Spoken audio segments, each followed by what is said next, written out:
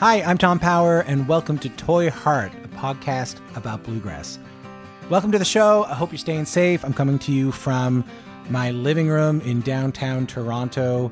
I went out for a walk last night or a couple of nights ago, and it was just, it was so spooky and so eerie. And I got home and thought, that spooky, eerie feeling is actually a good thing because it means everyone's home right now. So if you're home right now, staying inside, I said to someone the other day that the Prime Minister of Canada, I live in Canada, the Prime Minister, Justin Trudeau, came on and was like, if you're staying inside, you're doing a great job. And I said to someone the other day that to sit on my couch, eat chips, play video games, and be told by the Prime Minister that I'm doing a great job is every millennial's dream. So I could not be happier. I could not be happier about the constant validation that I'm getting. I'm excited for you to hear today's show. Thanks so much for the kind words on our Alice Gerrard episode. This is episode 4 of 8, so we're halfway through the season of season 1. This has been really amazing, and the response has been really great too. So thank you so much for sharing it with your friends and subscribing and all that. I was excited for this interview for a long time. It's with Bela Fleck, the banjo virtuoso. I went to Bela's house down in his basement studio, past his kids' toys, sort of down this winding carpeted staircase. And we sat down across from one another at a table with a glass of water each and talked for a little bit over an hour. And I was really taken aback at various times by how honest he was, how giving he was to the questions that I asked him, and how well examined his life is. Like, he's obviously thought a lot about how strange it is that he's ended up where he is in his life. You know, and since we've been editing this interview, Steph Coleman, the co-producer of the show, and I kind of texting back and forth, talking a lot about this interview, about why this guy who plays the banjo never has like a piece of straw in his mouth or wears, overalls. No disrespect to the overall wearers, but he never really does that. He's loved by so many people without ever needing to compromise any part of himself. Like, you go to a Bela Fleck show, you sit down, you got your program, you look around you, there's classical music fans who, probably have subscriptions to classical music things, serious jazz purists, who I imagine with a goatee and snapping and wearing a beret, even though they're probably just normal people. And then, of course, people who are standing in the aisle and spinning around in a circle for pretty much the entire show. Each of those groups tend never to step outside of their preferred genres ever. How Bela manages to bring them under a big tent without compromising anything is sort of unprecedented, and I think it's a topic of discussion in the community of how he does it. I think through the story you're about to hear, the story that Bela tells of his life, you start to get an answer just by the way he tells the story, how incisive he is, how driven he is, and also how kind and empathetic he really is. I have been a very big Bela Fleck fan as a musician for a couple of decades now, but I came away from this interview really admiring him as a person as well. I'm excited for you to hear this. Here's my conversation with Bela Fleck.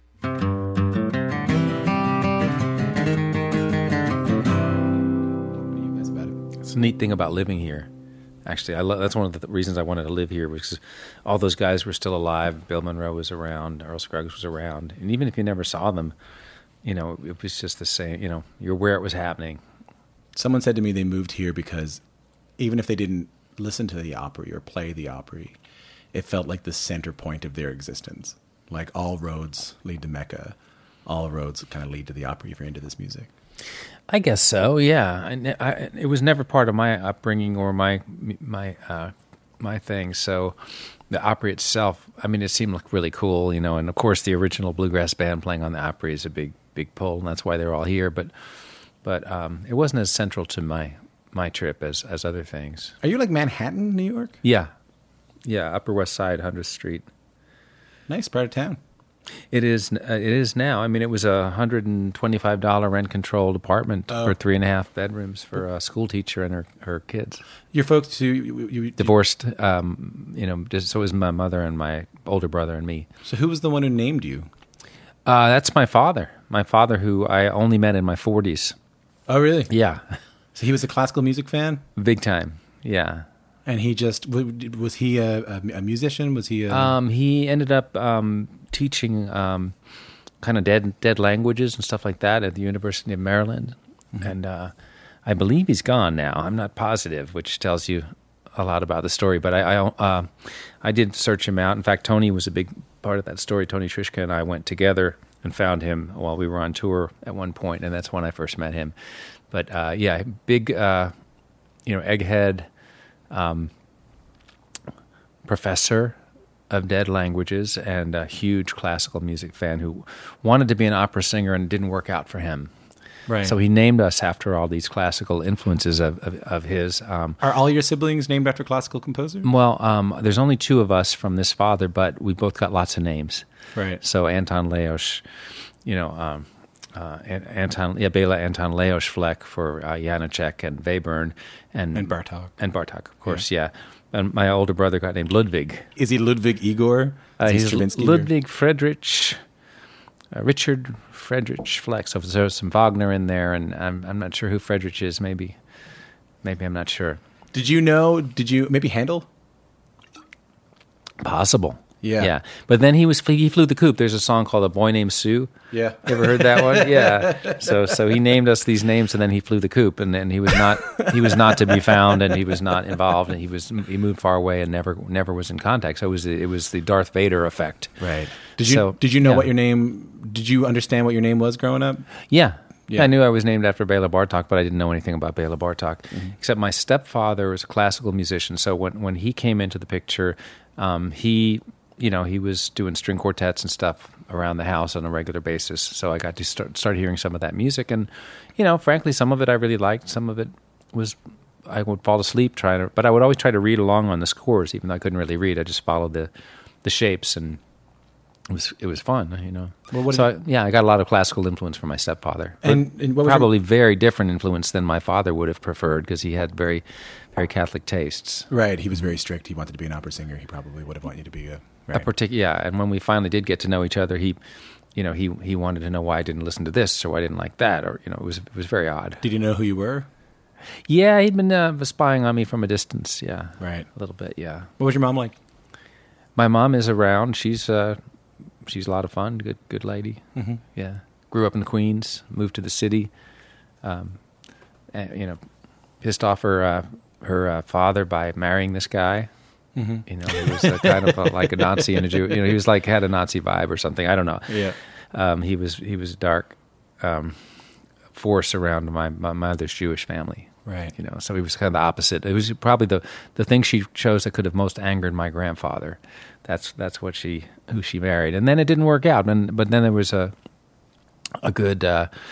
Everyone got back together when he was out of the picture, and they were great. My grandparents were great, and my grandfather's the one who got me my first banjo, and my grandfather is also the one whose house I was at when I first heard the banjo. Were you like an arty kid anyway? Were you into? I was into Davy Crockett and Daniel Boone and the Frontier and the Indians, and I was into. Then I got into But keep in mind, this was the 60s, so I grew up on the Beatles being the biggest thing that had ever happened, and the music that was happening. And my big brother, Louis, was really into everything. So he knew about Miles Davis. He knew about all these Broadway show music things. Yeah. He knew everything about everything. But didn't you go to an art high I did, school? in high school, yeah. So that was, I was pretty well formed by then. And there must have been a proficiency at something in order for you to be there. Yeah, I could play Here Comes the Sun on guitar, finger-picking style, and I was all over it.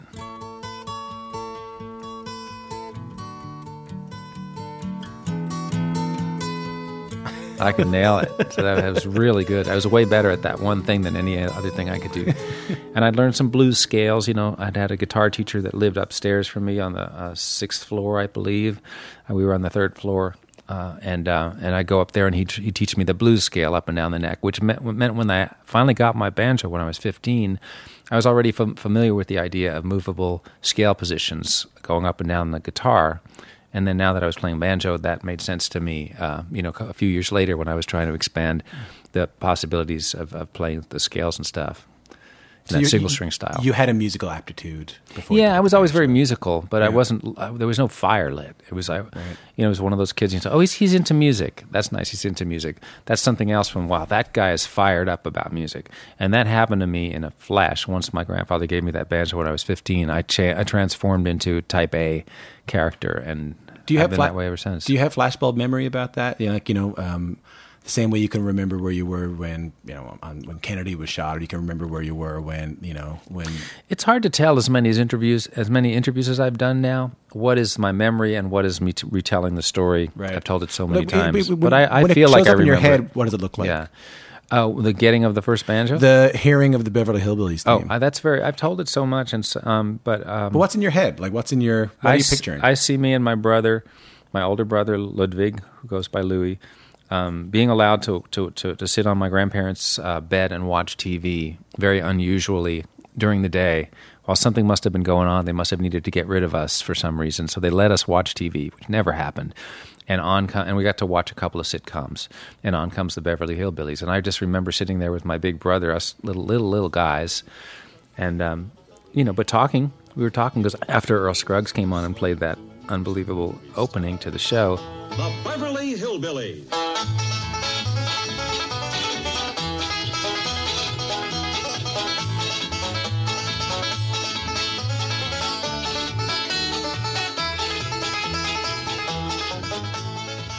I remember asking him, "Did you hear that? Did you hear that?" And wasn't that amazing? And he was like, "What? I don't know what you're talking about."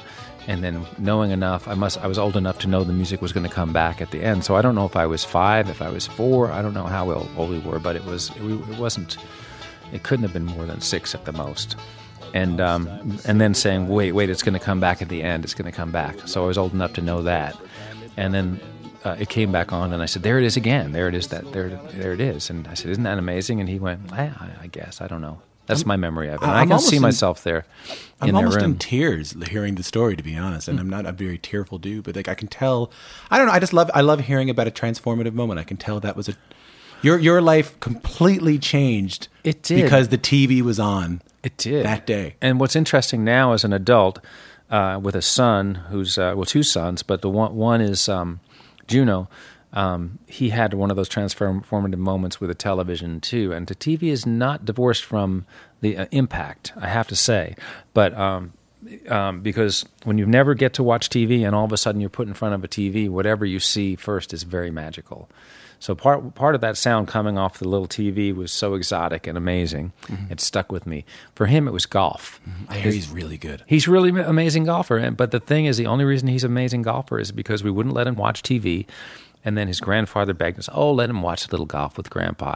Now think about Grandpa's TV in his basement, like the lair, the beautiful, huge, amazing television, and put this little 2-year-old in front of this amazing sound system, beautiful, incredible screen, and watch a golf ball go across it. And of course he goes absolutely berserk. Yeah. And so, he had that aha jumping up and down moment. He just started yelling, "He got it in the hole, he got it in the hole." And from then on, he's been a golf freak. You must be able to see some of yourself in there. You must be absolutely. It must be meaningful for you. Obsessive quality. That's good, though. It's not all bad. When you got the banjo, what kind of banjo did your grandfather get you?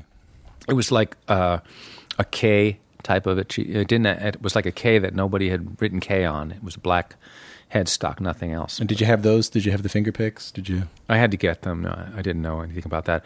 But my grandfather lived in Peekskill, New York. He'd retired from his car wash that he'd had in Queens and moved up to Peekskill, which was great. And so I would go there and play when I was a kid and play in the stream and catch salamanders and swim in his pool. And so it was nice. But it was an hour from the city, so on the way back that you had to take this train, the Hudson Valley line, up and down from Manhattan to Grand Central Station. And on the train on the way back, a guy, and I seem to remember that his name was Marshall because I had a few run-ins with him as the years went on, saw me with the banjo and said, "Is that a 5-string?"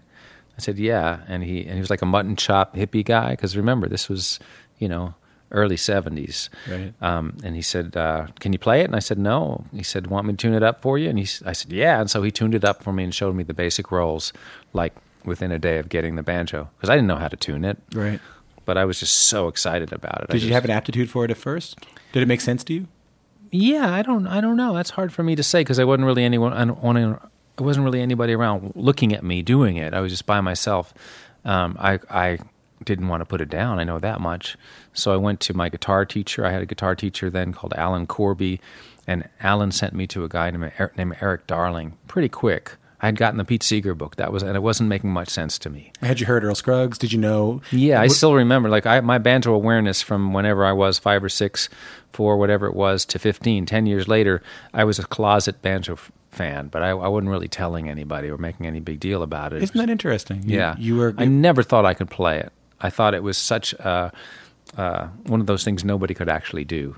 I never thought I could do it. So that's why I never got one and never asked anybody or never told anybody about it. I just figured that was just one of those things that you could marvel at. Your grandfather just said one day, I'll get the kid a banjo? He just got it because I was playing some guitar up until then, because that was an instrument that seemed doable. My mother played a few folk chords on it, and so when I was 7, I believe, I begged her to get me a guitar, which she didn't want to at first because she liked being the only one who knew how to play a little bit of guitar from camp. She was a camp counselor for a little while, so she liked that.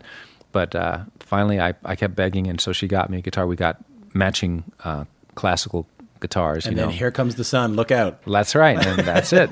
That's it. I finally figured out Here Comes the Sun, taught myself. And it's meaningful to me that was a finger-picking song that you learned. Yeah, well, that's true. Yeah, because part of what Alan Corby did, he was a folk guitarist, and I was taking these lessons, and he would teach me, folk songs. Right. So you were. But he sent me to Eric Darling, who had taken Pete Seeger's place in the Weavers. Remember, I'm in New York City, so I'm like 1 degree away from all the '60s folk players. Yeah, the Greenbrier Boys were on the go at the time. There was a banjo, Bob Yellen in that band. Yeah, that was a Bob, Gene Yellen, both those guys. Mark Horowitz was around. Bill Keith was all around the city often. Eric Weisberg was right there. Dueling Banjos had hit. That had certainly reinvigorated my interest in it. And were you learning Fireball Male? Were you learning like Scruggs style? Well, this guy Eric Darling was more of a folk guy, so he was teaching me, these rolls that he did. They were 3-finger, but they were very folky, more oriented, and it wasn't like an Earl Scruggs trip at all. Mm-hmm. And his own tunes, which I wasn't actually that into. I can say that now that he's passed, but it was like, here, I'm going to teach you some more of my tunes. Check it out, and I'd be like, this isn't what I'm here for. But eventually, he was wise enough, or I guess what the word is. He was a good guy, and he said, "I've taught you all I can teach you. It's time for you to go somebody else. You need to go and take lessons from Mark Horowitz. He'll teach you the Keith style." I was like, the Keith style. It's like sounded like Sprockets. Yeah, I don't know. I didn't know what Keith was. Right? Did you know how to play Scruggs style at this point? Well, I'd learned. I'm sure I had the Scruggs book that I was loving, and I was listening to a lot of Scruggs. I was a big fan of the Carnegie Hall album, which I love. You folks keep hollering for Martha White. Yeah. Thank you very much. I keep hearing some folks holler for Martha White. And I knew now, as I went further, I got to know some of the people who were hollering. Oh, really? Yeah, because that's New York City, right? That wasn't that far from my home. That was such a surprise to Lester, hey? That was such a beautiful moment to hear. I mean, he must have been so shocked to be in the big city around these college kids. Well, it's funny, when I talked to Earl about it, he said, those darn kids were going to ruin our live recording, so we just had to do it. That sort of thing. And it's not a good Earl imitation, but... Are you big playing with Martha White? Yes, ma'am. Goodness gracious, good and light, Martha White. Martha White. Are you big? That's all I remember from that concert, to be honest. Yeah. I think on it. Well, it made it great. Yeah, it like, did. What is this Martha White? Everyone's yelling. Well, and then when they finally did it, it was awesome. But anyway, so I started taking lessons from this guy, Mark Horowitz, who lived in Canarsie, Brooklyn. Like, it was a long train ride. And at that point, so I'm 16, and I'm taking the train out there by myself, which is, an hour plus riding on the train after school to get a lesson and then back. Yeah. So he taught you melodic banjo? That's what he taught me sprockets. Right. Yeah, he taught me sprockets. So, yeah, he taught me everything. He was a great teacher. That's funny, man. Yeah, he taught me. He knew he was one of these encyclopedic, and he still is one of these encyclopedic type cats who could teach you how Alan Mundy played this, how Van Eldridge played that, how Earl Scruggs played that, how Don Reno played that, and it was pretty much dead on. He was just one of those guys, and then at a certain point, and what he would do is he would just like record a ton of stuff for me, like here's the Fireball Male, here's 3 minutes of me playing Fireball Male. Well, here's 3 minutes of me playing Devil's Dream. Well, here's the Sally Ann. Well, here's Old Sockeye. Here's Follow the Leader. Everything he knew, he would put on a cassette, and I would take it home and I would painstakingly transcribe it, and I'd come back a week or two later, and he would and say, "What do you think?" And he'd say, "Well, yeah, you can do it that way, but here's how I did it," and that was the lessons. And he got to like me. And at a certain point, I'm sure he's the one who told me I should go get a Tony Trischka record. Right. Were you able to jam at all, Bela? Did you have anyone to like? Yeah, no, I was jamming. In fact, what I realized is before I even found Eric Darling, there was a folk club called the Hey Brother Coffee House on 106th Street, 6 blocks from my place. And every Friday or Saturday night they'd do their, it was in a community center. There'd be a folk hoot nanny or whatever, Yeah. and I saw a sign for it, and I brought my banjo there one day, and I couldn't really play much of anything, but what I would do is sit in the back and do this 2 rolls I knew, the forward backward roll and the thumb in and out roll, and I learned them both from Pete Seeger's book. Mm-hmm. No, from Pete Wernick's book. Oh, cool. From Bluegrass Banjo, and I would go sit back there and roll along quietly with everybody, try and catch the chords, and that was the beginning, and then gradually I started to find people. And then one day, I was walking up there, and I saw some guys walking down the street with banjo cases and guitar cases, and they saw me, and they said, "Hey, you play bluegrass?" I said, "Yeah." And they took me in. It was a guy named Pat Flory, who was a guitar player who was going to architectural school at I guess NYU. But up on 120th, up there somewhere, and he had a place on 104th Street, and he was a real live bluegrass guy from New Orleans, of all places, and he had gathered around him 3 or 4 musicians that were New Yorkers that loved bluegrass, that were so excited to have a guy like that, and he became the center of this little world, this little cell.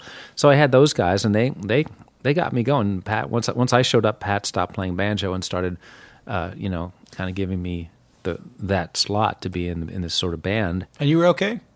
You were good? Good enough. I mean, I think he was just always a supporter of everybody around that really wanted to play the music and would try to help. So you were jamming. You could jam. Yeah. Right.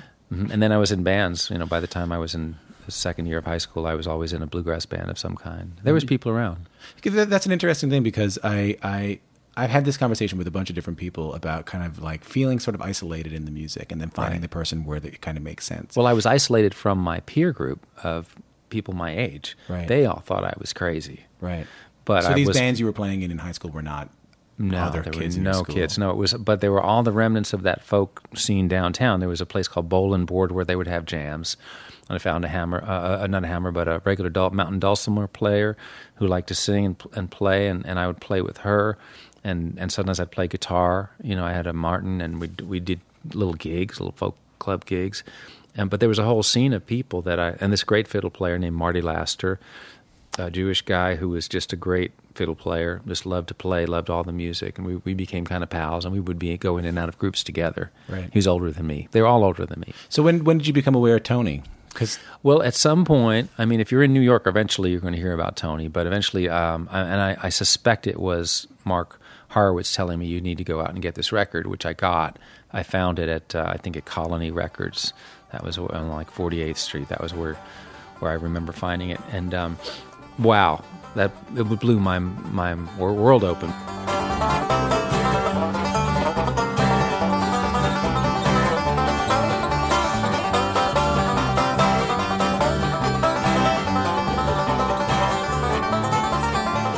Between that and country cooking, that became my favorite stuff.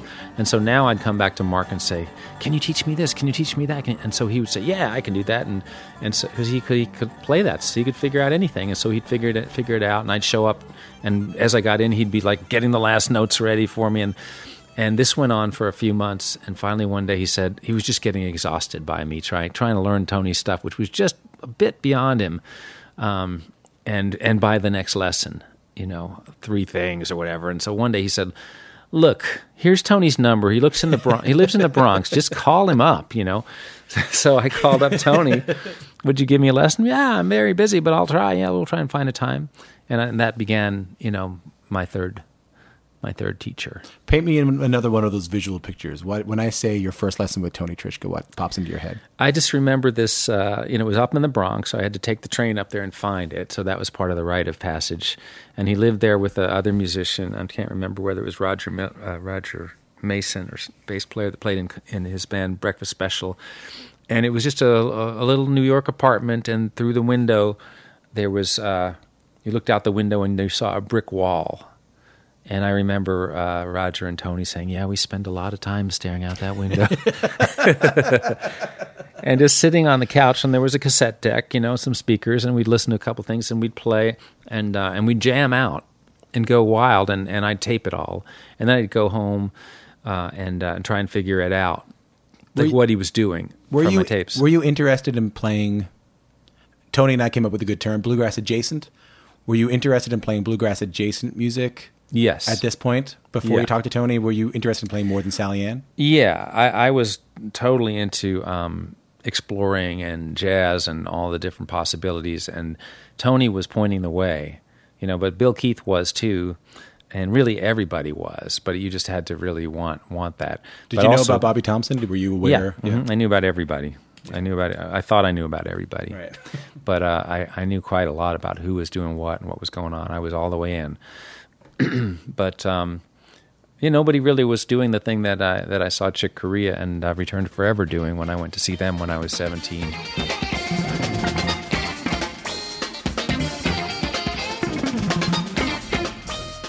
And it wasn't Chick, although he was my favorite musician on stage. It was Stanley Clarke and Al Di Meola. I saw you with Stanley Clarke in Montreal. I was 17. Yeah. That was a cool one, man. Yeah. That was a great show. You and Stanley and Jean-Luc Ponty. Jean-Luc Ponty. Yeah. At the Montreal Jazz Festival. It was one of my. That was maybe a Tony Trischka moment for me. Wait, did Stanley show up? Yeah, that wasn't. He didn't show up to Toronto. Oh. He. I know all about this concert. Yeah. I ran into you. Did I ever told you this story? I ran into you earlier that day, and in the mall. And I was gone to buy socks or something like that. And I said the dumbest thing. I think about it a lot. I said, "Hey, Bela, nice to meet you." You said, "Hey, man, it's nice to meet you too." I said, "Is it going to be a good show tonight?" And you said, "Oh, no, man." you messed up. And I was like, "Oh, what a dumb question. That's so stupid." And then later that night, when you came out to do the solo banjo portion of the show, you said, "This goes out to that young banjo player." I really did. You really did.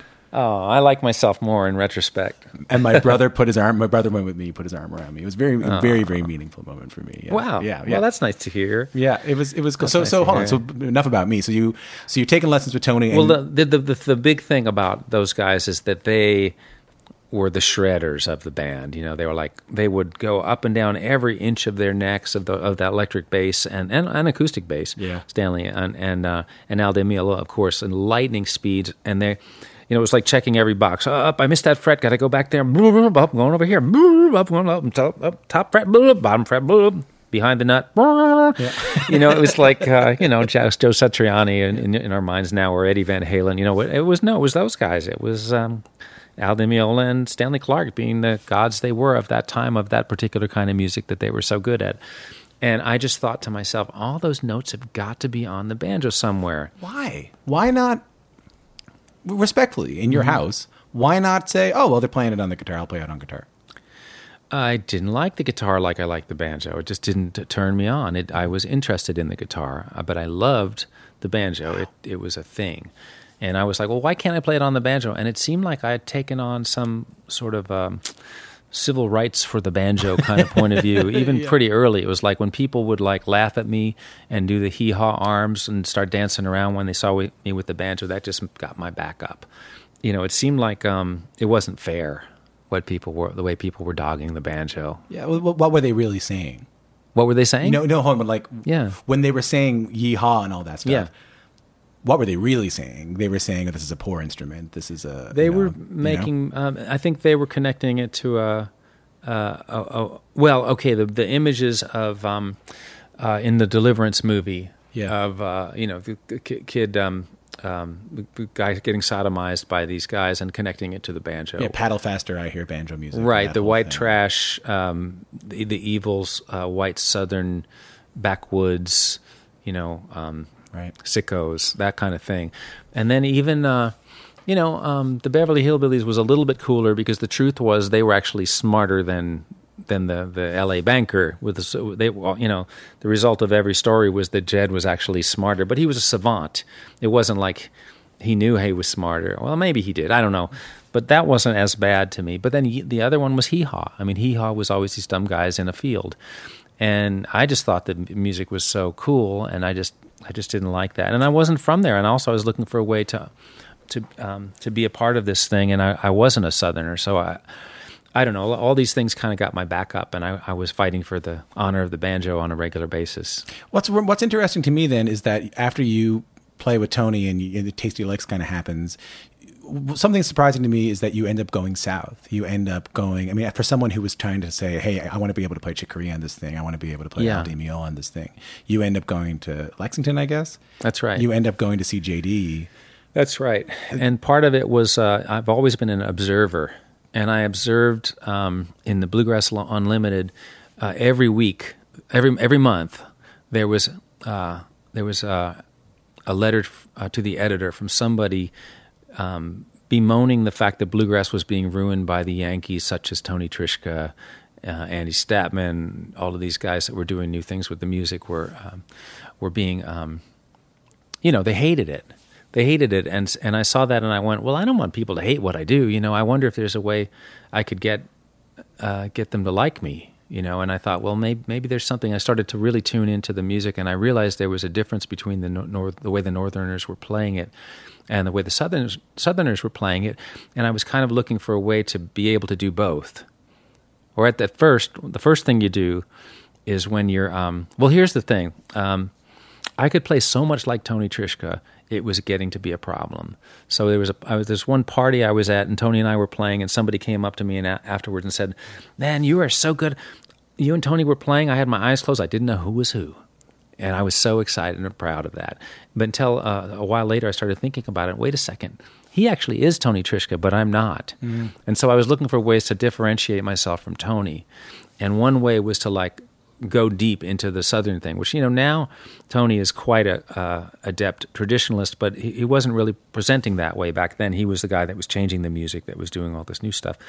And so I decided, well, what if I could get down there and really get into that stuff? And I'd had this awakening in Tasty Licks when Pat Enright joined the band, who he was ended up singing in Nashville Bluegrass Band for many years, just a wonderful traditional singer. And he awakened my appreciation of traditional bluegrass in a way that I hadn't expected, because I was really going down the Tony Trischka, the modern path. This guy comes along, and he's so good at traditional bluegrass that all of a sudden I took it much more seriously. So a combination of these multiple things going on, and I had a chance to go down south and join a band with two guys that had played with J.D. Crowe. Was that Spectrum? Spectrum. Yeah. And the thing about it is that there was people were talking about Tony Rice and Crowe and this feel, this rhythmic feel. And they weren't talking about that with the Yankee players. They weren't talking about that with us Northerners. So I wanted to be part of that. And also around this time, banjo was getting pulled out of the music. David Grisman had the quintet. He had no banjo. Tony Rice had just done Manzanita. Manzanita had no banjo. No right? banjo. Yeah.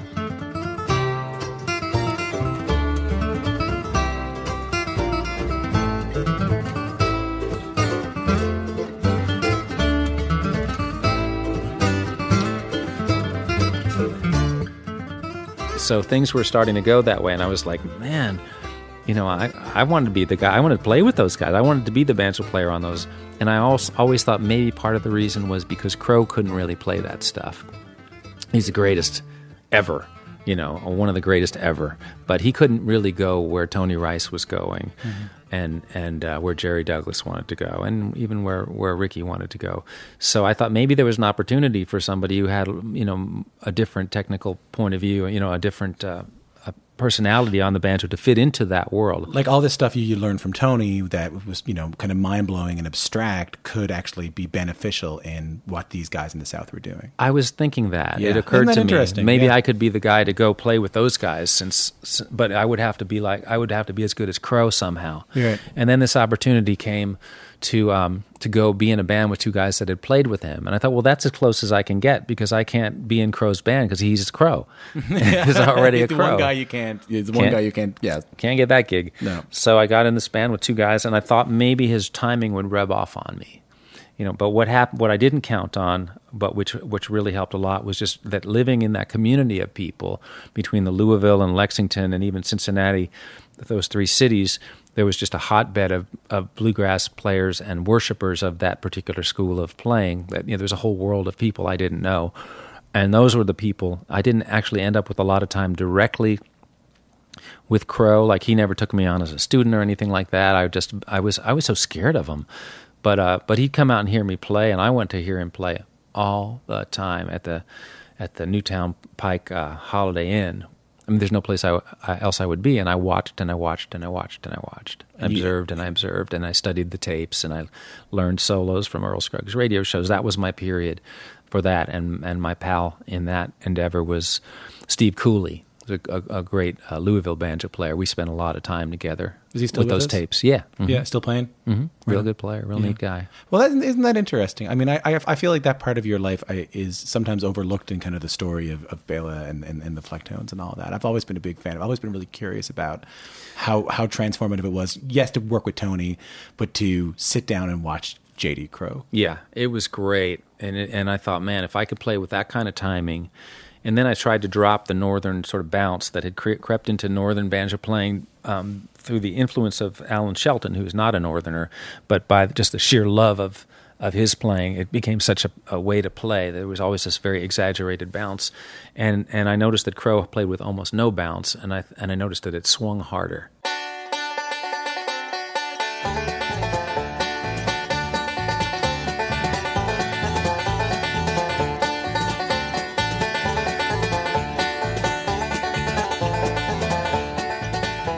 Made that thing that where the music just started to make you move in a whole different way, and I got really into the metronome and studying the way timing worked, and it helped. But the neat thing is that I still don't sound like any of those guys. I don't sound like a traditional guy, but my timing and my rhythmic focus sharpened quite a lot from that, and I learned a lot of lessons from it that I then applied to everything else that I was doing. And when I finally did get to play with Tony Rice, I could lock in with him like nobody's business, and he liked it. Yeah. Did you have any aspirations of being like a more traditional guy? Did you have any aspirations of playing with Monroe or anything? I auditioned for him once, and if he had taken me, I would have done it in a minute, and I would have loved it. Can you tell me about the audition? Yeah, it wasn't anything special. We were at the, I guess now it's called it had so many different names. This festival, it was Berkshire Mountains Bluegrass Festival at the time, and it was Wintergrass. Whatever it is, upstate New York, the great festival up there, Winterhawk, yeah, and somebody got me an audition, and I don't think he needed a banjo player. It was just a thing to do. If you could get an audition with Monroe, maybe he'd know you, maybe someday he'd need somebody and give you a call. So I went onto his bus and I sat and I played some tunes for him, and he said, "You got to get your hands together." I said, "What do you mean?" He said, "Well, you've got to get them together, So I think the basic idea was that I wasn't integrating my two hands properly. Right. And you and I were talking a little bit earlier about kind of meeting the people that, I finally met some people like-minded. When you met like Sam and Tony and Jerry and these guys, was it like, finally? Yeah, Jerry was the one that was the most open to me in the beginning. He was the warmest and friendliest right away. And Sam had played on a record for me. So he did a lot of stuff as a session player. He'd kind of play for anybody. So I mean, sure, he was going to be nice to you while he was there. You never really knew for sure where you stood, but he's just such a great guy and wonderful to people when they're there together. But I didn't know what he really thought. So he did this project for me, and I got Jerry to play on it too. It was called Crossing the Tracks. It was my first album.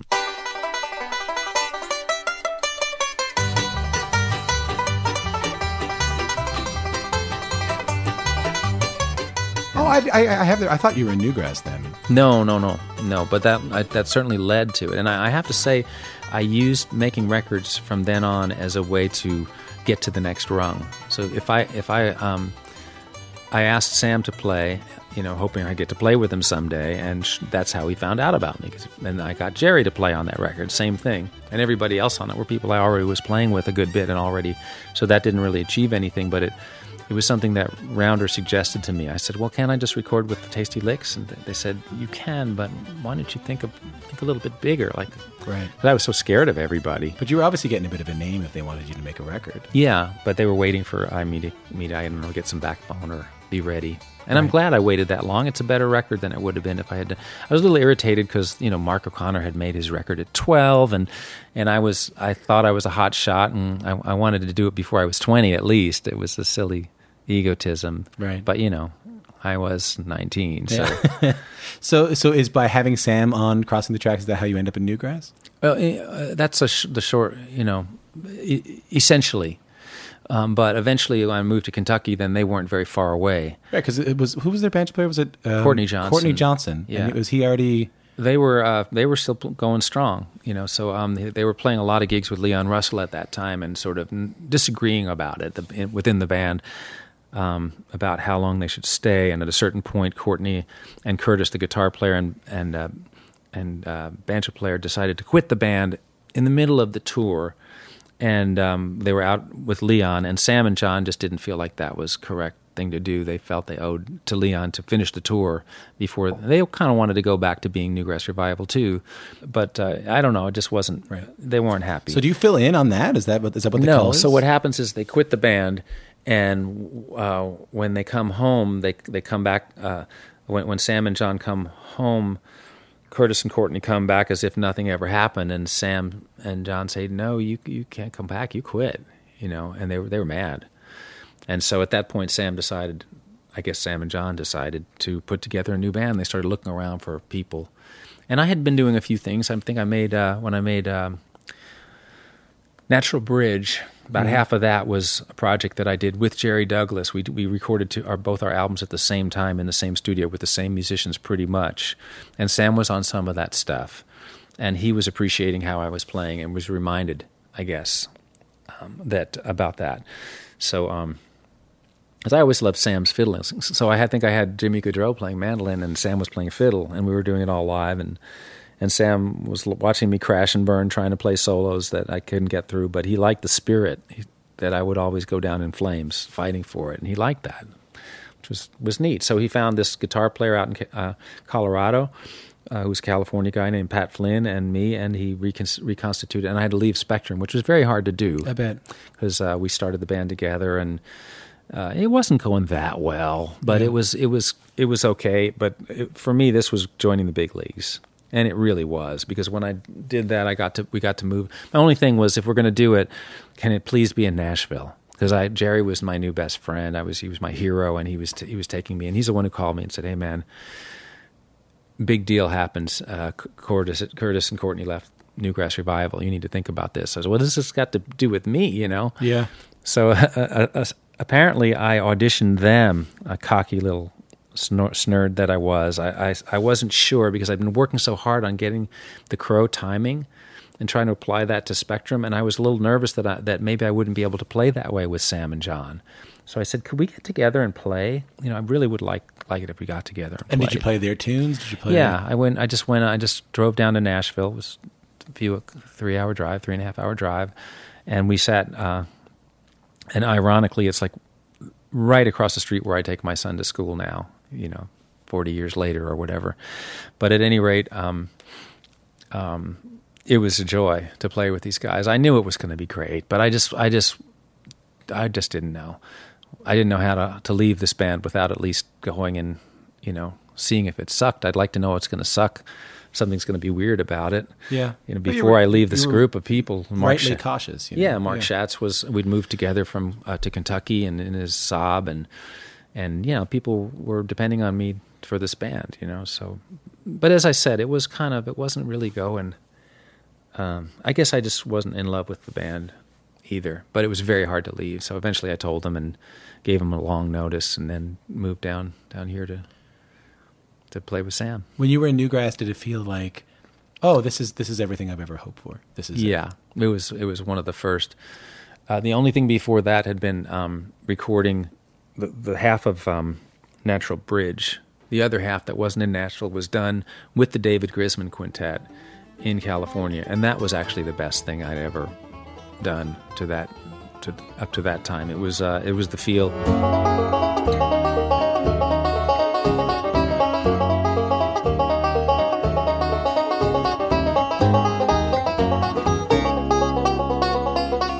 I was trying to get Tony Rice and Grisman to record together again, and they had agreed to. They had had an acrimonious split, and they were going to get together and record on 6 tracks for me.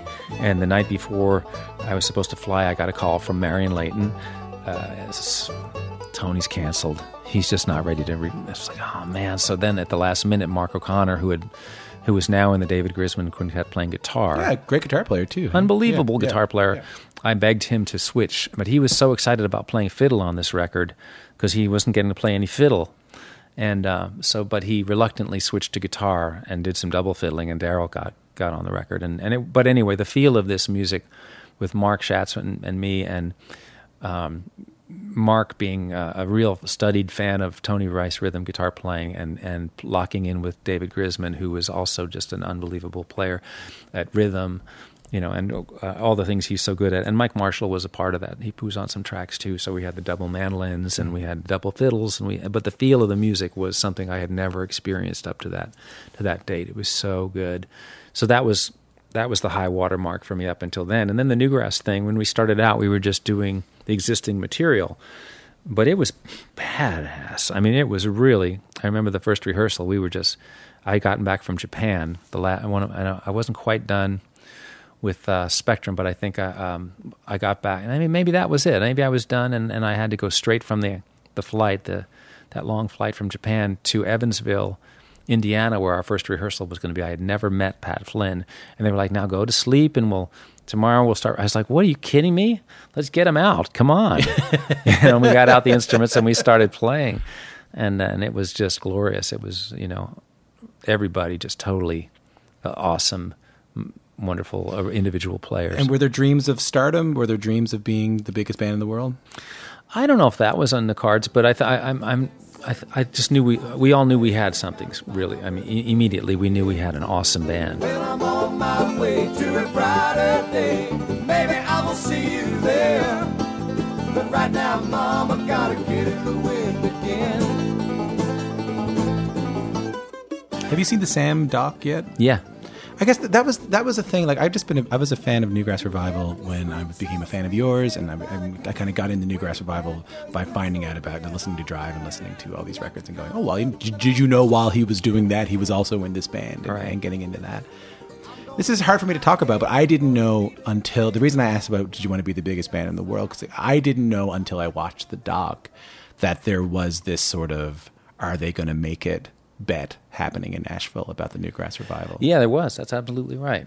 Yeah, and a few things had happened. Like Ricky Skaggs had come along. He was a new traditionalist in quotes. Yeah, he'd been successful with a bluegrass element, but everybody else. And there was a couple of recording. I played on some records that went number one that as a session player, and the banjo was on. And every once in a while, someone would hire me to play on something. It would go to number one, but yet there was a kiss of death feeling about the banjo in country music at that time. You think it was the banjo? Oh, yeah, and it was like you got to have drums, and Bela should play guitar. And there was that push of sort of reducing the banjo's role. It was, although some of the best stuff that we did the best with, like Can't Stop Now, did have banjo front and center.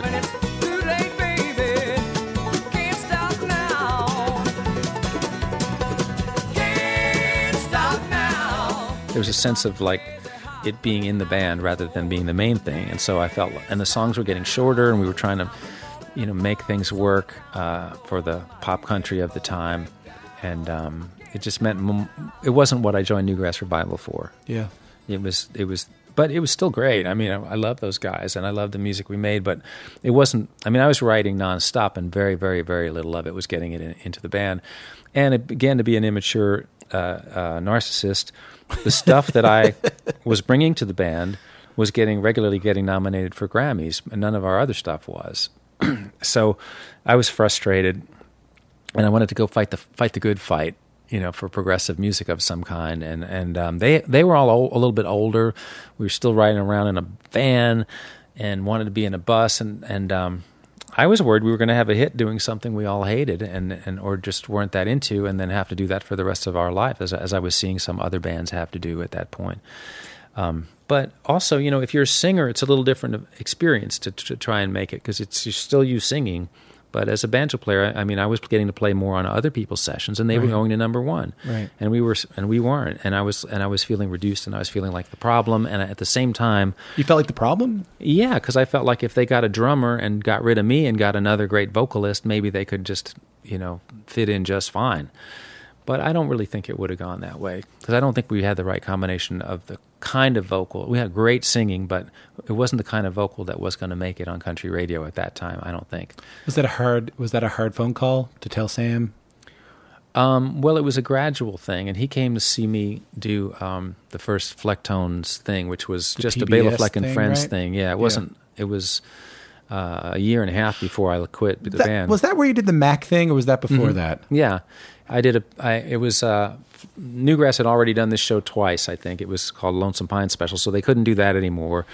And the guy named Dick Van Cleek up in Louisville had put together this TV show, and he said, "Come put together like a show, do something you want to do a avant-garde banjo show." He knew who I was and what I was trying to be, so you could see it in Newgrass. And so he gave me just a open hour to do anything I wanted. He said, "You can, see if you can get, one of the Marsalis brothers to come play with you. Get the greatest jazz players to come down. Do something. What do you want to do?" So, well, I've got this string quartet I wrote with Edgar. We could do that, and I'm doing this stuff with the computer, and then I could put together a jazz band. Okay, great. Go do it. Go find them. And I started thinking about it, and just around then, I was really intrigued by. I had met Victor. I had met Howard. And I was thinking that would be more interesting than me with a backup, rhythm section. I'd even tried that before. It hadn't worked that well. I wasn't a good enough jazz player. Right. But my tunes, with Victor and Howard, and maybe a drummer, maybe that would be a much cooler thing to do with the show. So I put these guys together, and that was the plan. And Sam happened to come to the show, and he said when he saw us come on stage, he knew I was going to leave the band.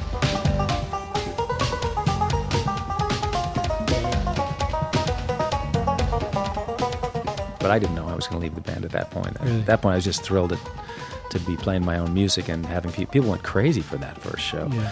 So that was August, and then around the end of the year, we had some time off from Newgrass, and we did 4 little club dates to see if maybe there was enough to put together an album, and that went really well. And then we made this record. I guess maybe it was, I don't know, April or something, March or April, and around the same time, Newgrass was trying to get a song called "Callin' Baton Rouge" off the ground. Such a strange combination of a woman and a child.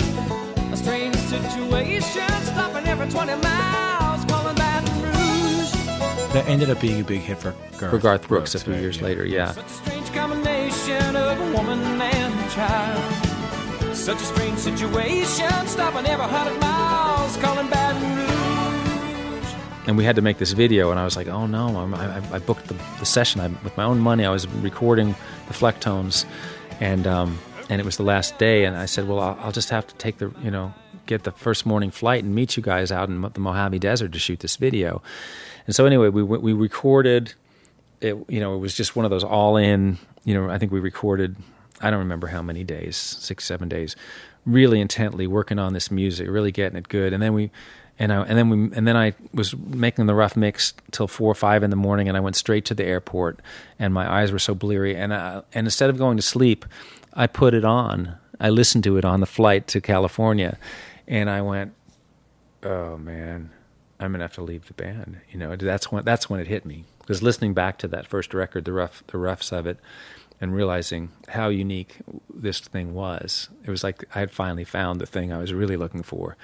but it took me a while to get up the nerve. And then, we shot and you can see this video that was shot a few hours after that. If you look up Newgrass Revival Calling Baton Rouge, you see I'm wearing sunglasses. I'm wearing these Ray-Bans because my eyes were so bleary. I'd been up all night, and we're still standing around in the desert shooting this song, which was a cool song. Yeah. It had a lot to do with the arrangement of that song. Yeah. I loved that song, But yeah, we never could get it. I think it was top 40, but just barely. It might have even been 43, or maybe it was 20. I don't know. It was in there, but it was wasn't your biggest hit, I think. Yeah, maybe so. Yeah. But it never got past that, and it wasn't really happening. I'm surprised how. Maybe I shouldn't be, but I was surprised when I heard about all this and I learned the story of the Flecktones and Newgrass Revival that that you and Sam stayed buddies. Like when I would listen to the Tales from the Acoustic Planet records, there was Sam on them. So it obviously wasn't that acrimonious. Well, the thing that happened when I quit, and I gave the band like maybe 7, 8. I think I quit in maybe May, but stayed until the end of the year. And our final gig was like opening up for the Grateful Dead at the Oakland Coliseum. So it was like we went out big. Got the shirt on. Yep, yeah, that's right. Right. But and all the things that we wanted to have happen were just not happening for us. Why can't we play with Bruce Hornsby? He was hot right then. Oh, that'll never happen. You have banjos and fiddles. That will never happen. Why can't we play with the Grateful Dead? Oh, that will never happen. They started to happen right there in that last year of Newgrass. Hornsby played at Telluride, and he invited us all. He was a big fan. He invited us all to sit in with the range, and Newgrass Revival got on stage and played with him, and he loved it. And then he started asking me to do things with him. I was like, why couldn't we? Why didn't we have to be stuck in the country music ghetto where we didn't belong? We were just 5 years too early for jam band world. It just was not quite happening. We would have been great in that world. You would have been Yonder. You would have been these kind of like big jam grass things. Yeah, I mean, all those guys that kind of copied us and then took it in their own. And I would say integrated us, not copied us. Nobody tried to be us, but we were just a little too early. By you, right? Highly. So, to be honest, Sam and most of all was the big kahuna of that world. I think he's the father of jam band music. And so is Jerry Garcia. But at any rate, all the people told us that this could never happen for us, but it really could have. But we were just a few years down the pike. But anyway, when I said I'm going to leave, Sam said, "Well, I'm quitting too," because he had it with one of the guys in the band. He was really struggling with a long, tough relationship, and he just was ready to move on. And he just sort of punted and joined Emmylou Harris's band, and it ended up being such a sweet relationship. And he stayed for 11 years with Emmylou Harris. She not still doing gets his up own with music. him sometimes. I think I saw a video of just maybe last year, the year before, them doing The Walls of Time. They're still buds. Absolutely, it was a beautiful relationship. He made her world bigger, and she made his world bigger, and it was a beautiful thing.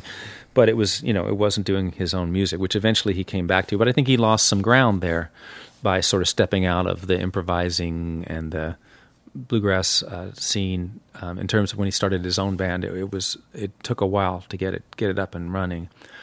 And David Grisman used to always say to him, it should be Sam Bush in the Newgrass Revival. You're missing, when Newgrass is gone, the people won't know, where to find you. They won't realize, but which is part of why I call Bela Fleck and the Flecktones Bela Fleck and the Flecktones. Is that so? Yeah, because of David Grisman, him always nudging Sam. Well, that was my question. My question was, what did you like? Did you learn something from maybe the issues around Newgrass, or just your experience with Newgrass that you fixed? Because you also strike me as a very business-minded person, someone who understands the music business very well. What lessons did you learn from Newgrass that you applied to Bela Fleck and the Flecktones? Okay, so Newgrass built up from nothing and were the underdogs, and nobody thought they were gonna make it. They're just scruffy. It wasn't gonna happen, But they did. They had a great career long before I joined the band, and then they had a great career after I joined the band. So I almost think of Newgrass as being, not about me. It's just a long trajectory of guys sticking to their guns with a unique vision. And so what I took from that was that if I was going to leave Newgrass, like the best gig, at this point it was the best gig you could possibly have for someone like me, and start over from scratch with a bunch of guys that nobody's ever heard of, I needed to make a commitment to be a band leader from now on, because I wasn't going to be able to keep these guys. And sure enough, 3 years later, Howard did leave. And I didn't realize Victor and Future Man would stay with me this whole ride. 30 years later, we've got each other's backs, and when we go out and do the Flecktones, they're always there. But that's part of why I named it, because like if I named it, Weather Report or whatever, and 3 years later everybody decided they didn't want to do it, then I would have nothing. But if I called it Bela Fleck and the Flecktones and somebody needed to leave, I could replace them and the band could keep going, and I would be leaving Newgrass, the security of Newgrass, for a new career as a band leader. But I also thought it was going to take 10 years for it to become a solvent situation, because the music was simply so esoteric. Mm-hmm. But that was the big surprise, is that it was embraced, and it became a huge success. And very soon we were getting all the gigs that Newgrass wasn't getting. We were playing at Carnegie Hall with Take Six. We were out on tour playing with rock bands, with Chicago, aging rock bands, sure, but we were out of the bluegrass ghetto completely. And you had these sort of hippie jam band people coming to see you. Absolutely, yeah. We were still on the front end of jam music. I didn't really want to identify with the jam scene at that point, because I really wanted to be a jazzer. I wanted to be accepted by that world. I also had taken all of the bluegrass influence that was overt out of the music at that point. I didn't want anything bluegrassy or country in the music.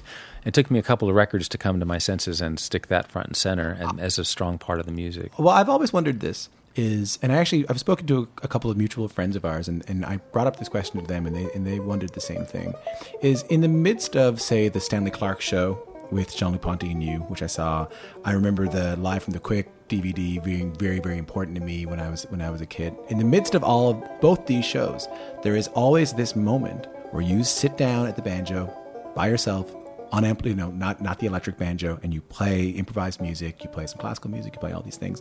Generally, if I'm not mistaken, always ended with the Ballad of Jake Clampett.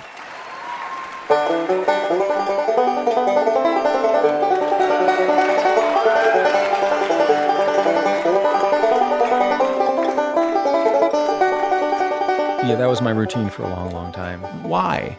Well, because for one thing, now I was becoming the distributor of bluegrass to people that didn't listen to bluegrass. Yeah. So I would particularly do it if I went to another country, like if I was in Japan or Korea, or if I was in Europe. I would always make sure and play some bluegrass, because they weren't getting it, and I thought it would be exotic to them. Just like if I was playing classical music for a bluegrass audience, they might be knocked out because they wouldn't expect to hear it, or they might hate it. Yeah. But also it was the thing that got me playing in the first place. I feel like that particular piece. You understood the expectations of the audience too, though. Well, to my surprise, people went crazy for the bluegrass, and I had learned that if I could play anything I wanted on that solo, but if I ended with Beverly Hillbillies, I was going to win. Just like I knew the Flecktones could do almost anything, because at the end of the show, Victor was going to spin his bass and do acrobatics and go crazy, and the audience was going to go leap to their feet, and we were going to win. So it gave us a lot of freedom, to do a lot of esoteric stuff, because we had such a home run at the end. And at that time, the Beverly Hillbillies was that too. That was the way to lock it down, because not only did it was it familiar and exciting and fast, it also showed how different everything else I had been doing up until then was. But not everyone would do that, Bela, because I know musicians, I'm sure you know musicians like this too, who would say, hey, listen, this is what I do. Right. This is what I do. Take it. I know I just think about my band. My band could be a band that plays traditional fiddle tunes and sings unaccompanied ballads.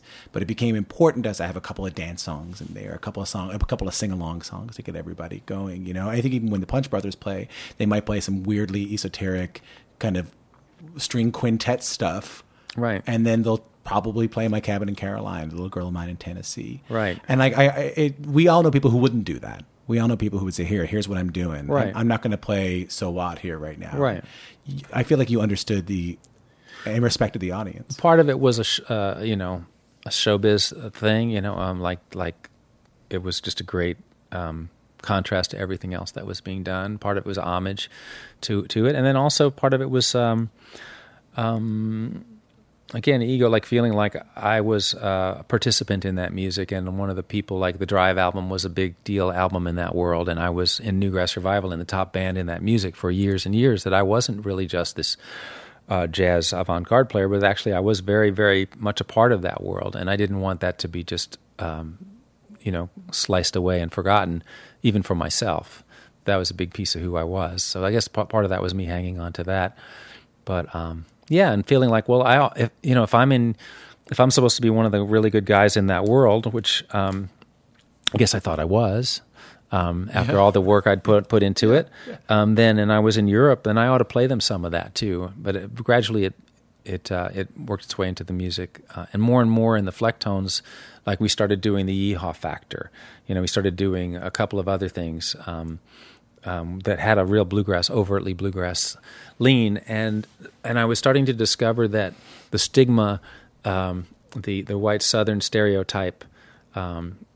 Was sort of fading away. It had been a long time since some of those. I mean, it was still there, but it was very gradually fading away, and it wasn't a negative. And people were starting to get more curious about it. I'm talking about 20 years in to Flecktones at that kind of time, and then doing something like Big Country was actually just a big warm, sloppy kiss, not something that had any negative connotations to it at all.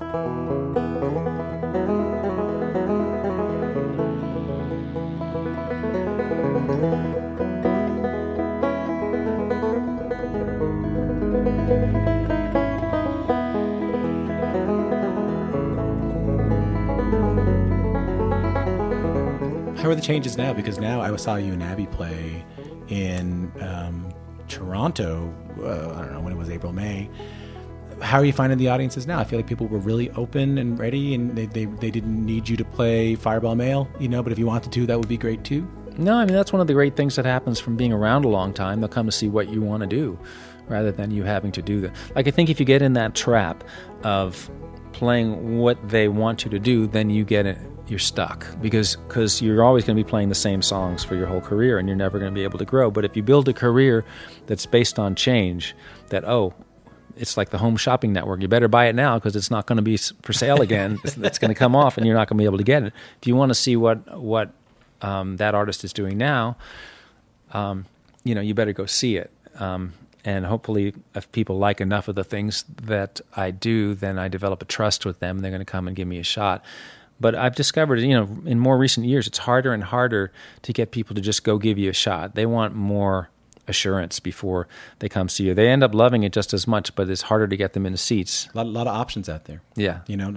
I think we still haven't quite understood how detrimental Netflix is to this business. It seems silly, but really, there was when you started playing, you had to go to the movies, watch Johnny Carson, or go to see Bela Fleck. Right. It's a much more isolated world now. Everybody can just stay home and have all these options. And if you're a little shy, you don't have to deal with that. You can just stay home and have this whole experience in your imagination watching something on television. What keeps bringing you, because you're working on this new, I hear it's done, the new Bluegrass, Bela Fleck Bluegrass record. Well, I've got 16 tracks, but they're pretty long. So if it's a double album, I'm not done. And if it's a single album, I'm going to have to cut some stuff that I'm in love with. So it's a bit of a thing. I got to decide. I know double albums generally are not a wise move commercially, but I may just have to do it because it's been since 1996 since I've done a bluegrass record. The transformative record for me. I mean, I actually listened to it on the way down again, and it brought me right back. What a beautiful record. You're talking about Tales from the Acoustic Planet Volume 2. The Bluegrass Sessions. Yeah, well, it was kind of a high watermark for me. Polka on the banjo, make that 5-string hot. Polka on the banjo, give it all you've got. And sales wise too, because it was over 200,000 units, which was really quite good sales and it was because of the Flecktones. So I started feeling, hey, I'm bringing all these people that love the Flecktones to see what I've been, where I come from, and show them the level of the bluegrass, the great bluegrass players that I love so much. So check it out. And I had their ear, and a lot of people, because bluegrass wasn't a part of the Flecktones, but they knew the banjo was a bluegrass thing. I've never heard Bela play bluegrass. They hadn't looked back. And now a new release comes out on Warner Brothers called Bluegrass. Bluegrass is in the title. Well, if you want to hear Bela play bluegrass, this is where you should go. And all of a sudden, people really went, and they loved that record. And so I was very, very fortunate. On the record was a killer for me. Thanks, man. Yeah, I just loved that band of guys playing together. It's just like Drive all over again, except, 8 years later. I listened to it on the plane, and I thought, what a nice artifact it's become, not just of you guys in that moment, but also that Hartford and Earl are both on it. Yeah. How lovely that is. Yeah, and I got 3 takes out of Earl, and then he said, my fingers are kind of tender, because he wasn't playing, he wasn't warming up, he just came over and we played a few takes. And I took that with me on a tour to Europe, and I would sit around with it on an airplane and try and figure out which part would to use, because it was like one complete take and like an opening of take and then an extra take or something like that.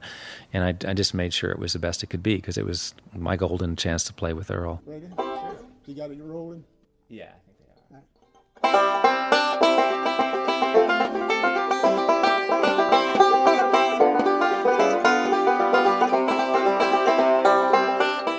And I've never had any remorse about working hard on music. You know, it's nice when stuff all happens live and you can use a complete take, but, you know, live shows is where you do that. The studio is where you try to get it to be what you always dreamed it could be. Mm-hmm. And the ironic thing about that is when you work really hard in the studio, by hook or by crook, by overdubbing, by editing, whatever it takes, once you go out and get to know that record and do a couple of weeks of gigs, you're going to play it even better. But if you don't go through that process of perfecting, then you will. So I look at records as the rehearsal for the music. And it used to be we would rehearse enough in some bygone day. We would play like months of rehearsal before you'd record, and then you ought to be able to lay it down in a couple of takes. But nobody takes that kind of time anymore, and it ends up happening in the studio. So therefore, I feel okay about whatever it takes.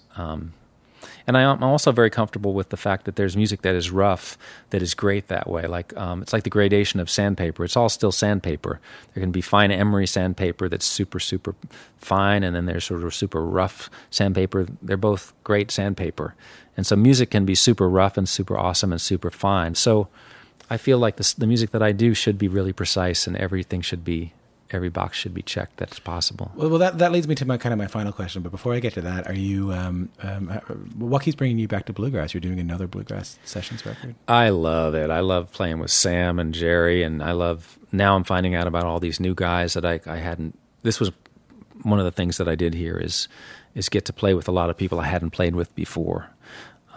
There's a rhythm and there's a way that the banjo fits into the music, and I'm also stuck with like a lot of tunes that have not been used, that I've written over the years, that have just been sitting there, and they start to collect dust, and they only exist in my mind. Nobody knows about them but me. And so part of it is a closure thing, to get them out of my brain, so I don't have to worry about remembering them and getting them and losing them someday.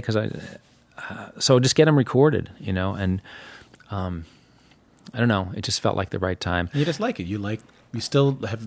Oh, I still love bluegrass the same way you did when you heard Earl Scruggs play Beverly Hillbillies. I love it, and I love playing in a groove and rhythm section. The thing that stopped me for all this time was Tony Rice. And I finally had to come to terms with the fact that Tony Rice was not going to come back and be playing again the way he was, and doesn't want to, but that he was the thing that made the magic for me on those 2 records, on Drive and Bluegrass Sessions. So I kind of felt like I couldn't really make that magic without him. And it took me this long, all these years of playing with the house band with Brian Sutton, and me going, I love Brian, but it's not that the Tony thing is just so profound.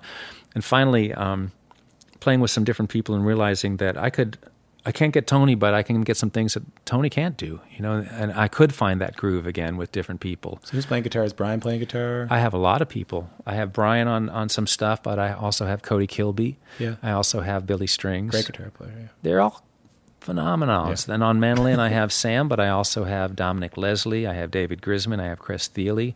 On fiddle, I have Stewart, but I also have Michael Cleveland, and I also have Billy Contreras. And on bass, I have Mark Schatz. I also have Royal Massat, who plays with Billy. I also have Paul Cohort. So, and on dobro, I have Jerry Douglas, and I'm sticking with him. I told him, everyone else, I'm having lots of different people, but if you play the instruments, but if you want to be the guy, for the whole record, you're welcome to be it. And he said he does. So he's on 9 or 10 of the tracks already, and he'll end up on some more. I should talk to Jerry. Yeah. Yeah. I haven't reached out yet. I'll talk to Jerry maybe next time. I got to talk to Jerry, and I got to talk to Sam. Yes. It's been hard to get in touch with Sam. It's been hard to reach him. And I gotta talk to Tony somehow. Tony Rice, but yeah. That's sort of the white whale. If you could get him, that would be a wonderful thing. I'm working on it. Apparently, if you show up to the house, you have a good chance. Yeah. Than calling. You have a better chance if you just show up and say, hey, I'm here. Well, if you could do that and like not have that be your only shot, like you like park yourself in Reidsville or wherever he lives for 4 days, like knock on this door the first day and have him say, oh man, I can't. But and you say, well, is there a time you could? I'm here. Yeah. Yeah. And just park there with something to do, some project that you need to do. You could do in a hotel room. That would be the way to do it, I think, because he'll say, oh, I can't do anything today, man. Then you say, oh, what about tomorrow? Oh, I can't. What with it? You know what I mean? And see if the trick. But once you get into the interview, you'll get some great stuff. He's a sage. He's a he's a spirit. You know, he's He's a very smart guy. And I can't. I was talking to Critter the other day about how there are still moments on those records that I have no idea what he's doing. Yeah. I have no idea how he did it. Well, I always call him the wild card. That was the thing that he brought, because like everybody, well, Stewart also could be a wild card. All of them could be, but he was the one that would do it to the rhythm section in a way that was very unpredictable and make the thing dance. And he would do something like, Sam would get mad at him for some of the things he would do. And he'd say, Tony, stop doing that. That's the melody. You're not supposed to. And I'd be like, no, Sam, let him do it. Let him do it. I'm thinking of like Sea Rock City. He would just all of a sudden take off onto some idea he was having spontaneously and never do it again. And I loved it whenever he would get a wild hair and do it. And I would always make it into the final edit. On Polka on the Banjo, he plays a break behind the song. Like John is singing, I think the second verse. And I only caught it on the way down. I had these headphones on. And I said, Tony Rice is playing a guitar solo right now. Yeah. And it fits perfectly. It makes the thing move beautifully. But who does that? Who takes a guitar solo in the middle of a... She takes me by the hand, and I begin to swing her. She knows I never miss a chance to steal a kiss or dance the polka with her. I'm sure he did it on that one take, and I liked it so much, I said, that's got to be in. Because he would just... He's a wild card. I guess Vassar. Someone sent me a board recording of Vassar, who just pretty much from the beginning of the performance with the band to the end, I think it was with Rowan or something like that, played fiddle. Yeah, I think of it. Vassar had an on switch and an off switch. Yeah. As much faster as you want, just turn him on and he'll go. and it'll be great. And when you're done, just fade it back out. I guess the two things I'm curious about, but maybe I'll just ask one of them is. I feel like there's a lot of invisible work that we haven't talked about that I think is really important to your story, which is the practice. And you told me, you saw your son, kind of get obsessive about golf, and you saw yourself get kind of obsessive about the banjo. But just how important is that practice, that kind of unsexy work, to becoming kind of who you are as Bela Fleck? Well, first of all, it's not unsexy. It's the sexiest part of the work. Because I always tell people, we just did this banjo camp, and I tell everybody, if you can get to where you love to practice, you have got a shot at making some progress at your music. And I also said, if you can do it while you're young, it's like... income averaging or something, where you put in money every month and it grows and it grows and it grows. Your time when you're in your 20s, from your teens until you're 30, is worth 5 of your time from when you're 50 to your 60. You know what I mean? It's much harder to learn things and retain them at this age than it was back then. So I always tell people that. But if you can enjoy the practicing, then you got a shot. I love my time with my banjo by myself, sitting working on stuff. You finding much time with the kids now? No, very hard to come by. Very hard to come by. So that's a tough part right now. But I've done quite a lot. Yeah, I'm not retiring. No. But if I back off a little bit for a couple of years, I saw it. Juno, he's 6, and he was just like, he was almost. Things were kind of coming back to normal, and I could see it coming back, and I could see my time to play coming back. And I'm still going out and touring and doing things. When I'm on tour with the Flecktones or with Sakir and Edgar or doing something like that, I practice around the clock. That's my time, and if I've got something coming up, I just have to steal that time from my family. Fundamentals? Are you practicing scales? Are you practicing? I practice what's coming. Right. So if I'm going to go out and play with Chick Corea, I'm practicing. I'm thinking, how am I going to be a better jazz musician to play with him? How am I going to be a better partner to him?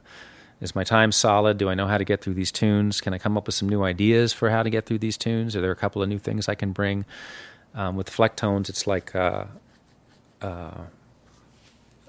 it's just very different muscles than I'm using the rest of the time. So I have to get those back. I can't walk on stage having not done that and expect to be able to play like that. I have to get up to full, marathon speed to play with those guys. How are you feeling about the future of this music, of bluegrass music? I think it's great. It's going to be hit and miss. You get these gold mines that sort of fall in from nowhere. The Alison Krauses and the Chris Thiele's and Gnomes and Stuart Duncans. I've seen them pop up. They don't come every day. Now there's a lot of people playing. There's more people than ever playing, which means the talent pool is pretty big. And some of these people are going to start. I know we have a Billy Strings that turned up here in the last few years. It took me a while to notice, but he's been at it for a good while to sound as good as he does. So they're going to keep on coming, but they're not going to be, I don't think you're ever going to have like 10 of them at once, these sort of wonder kind people that have a chance to broaden. But then again, you never know. You never know. I mean, there was a period in the jazz age, where you had, Charlie Parker and you had Miles Davis and you still had Benny Goodman and you had, all these different eras of great people and all these new people coming and Ornette Coleman coming in, Coltrane. And I mean, it seems like it was all at one time. It really wasn't, but there was just a huge talent pool in the jazz world there for a while. And those, when I look back at the 80s, Tony Rice, Sam Bush, David Grisman, Darrell Anger, Mark O'Connor, Edgar Meyer, all those, Bill Keith, Richard Green, all of these people, Tony Trischka, I can keep going. Mm-hmm. I think that may be the golden age of newgrass, where all of these incredible, powerful forces were active at the same time. Andy Statman, it goes on and on. Jerry Douglas, so that's a pretty incredible time. Because those are all formative people. Not everybody I hear now who's good is formative, like they're going to change the game. Right. Right. I know what you mean. They're really good. The basic level is higher than it's ever been. There's a lot more really good banjo players, really good mandolin players. Thiele has just changed that whole thing, not that recently anymore. But there's a lot, it's very normal to play them. And O'Connor did that with the fiddle. He made it very common to play fiddle at this whole other level. Do you still talk to him? I feel like he was part of the scene and then he kind of went off and did his own thing. He pulled himself out. He pulled himself out of the game for his own reasons. And so it was a big bummer to lose him from the scene and have him sort of not have... He was really trying to make his name away from that scene. And so in order to do it, he did kind of what I did, which was sort of remove himself and... almost look down on it a little bit. And I made some mistakes like that myself, and I shouldn't say that that's what he did. But that's what you did. He wanted to be seen in the classical world. He was trying to write concertos. He was trying to get out of that world and prove himself in that other world. And he took his licks, and he also had a lot of big successes. So at a certain point, his kids showed him the value of the music he did when he was younger. His kids and his wife, his current wife, who's a fiddler, they were like, that strength and number stuff was really cool. That stuff with those guys. So why don't you play with those guys? And he started thinking, well, why don't I play with those guys? Is he on this new record? Is he? No. I don't know if it's impossible. If I record some more, I may ask him again. I did ask him.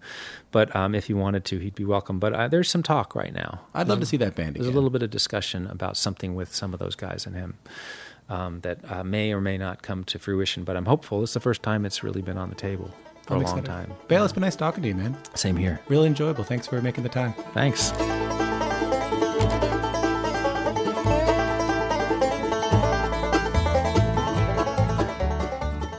All right, that's it for the podcast. Thanks a lot to Bela Fleck for having me.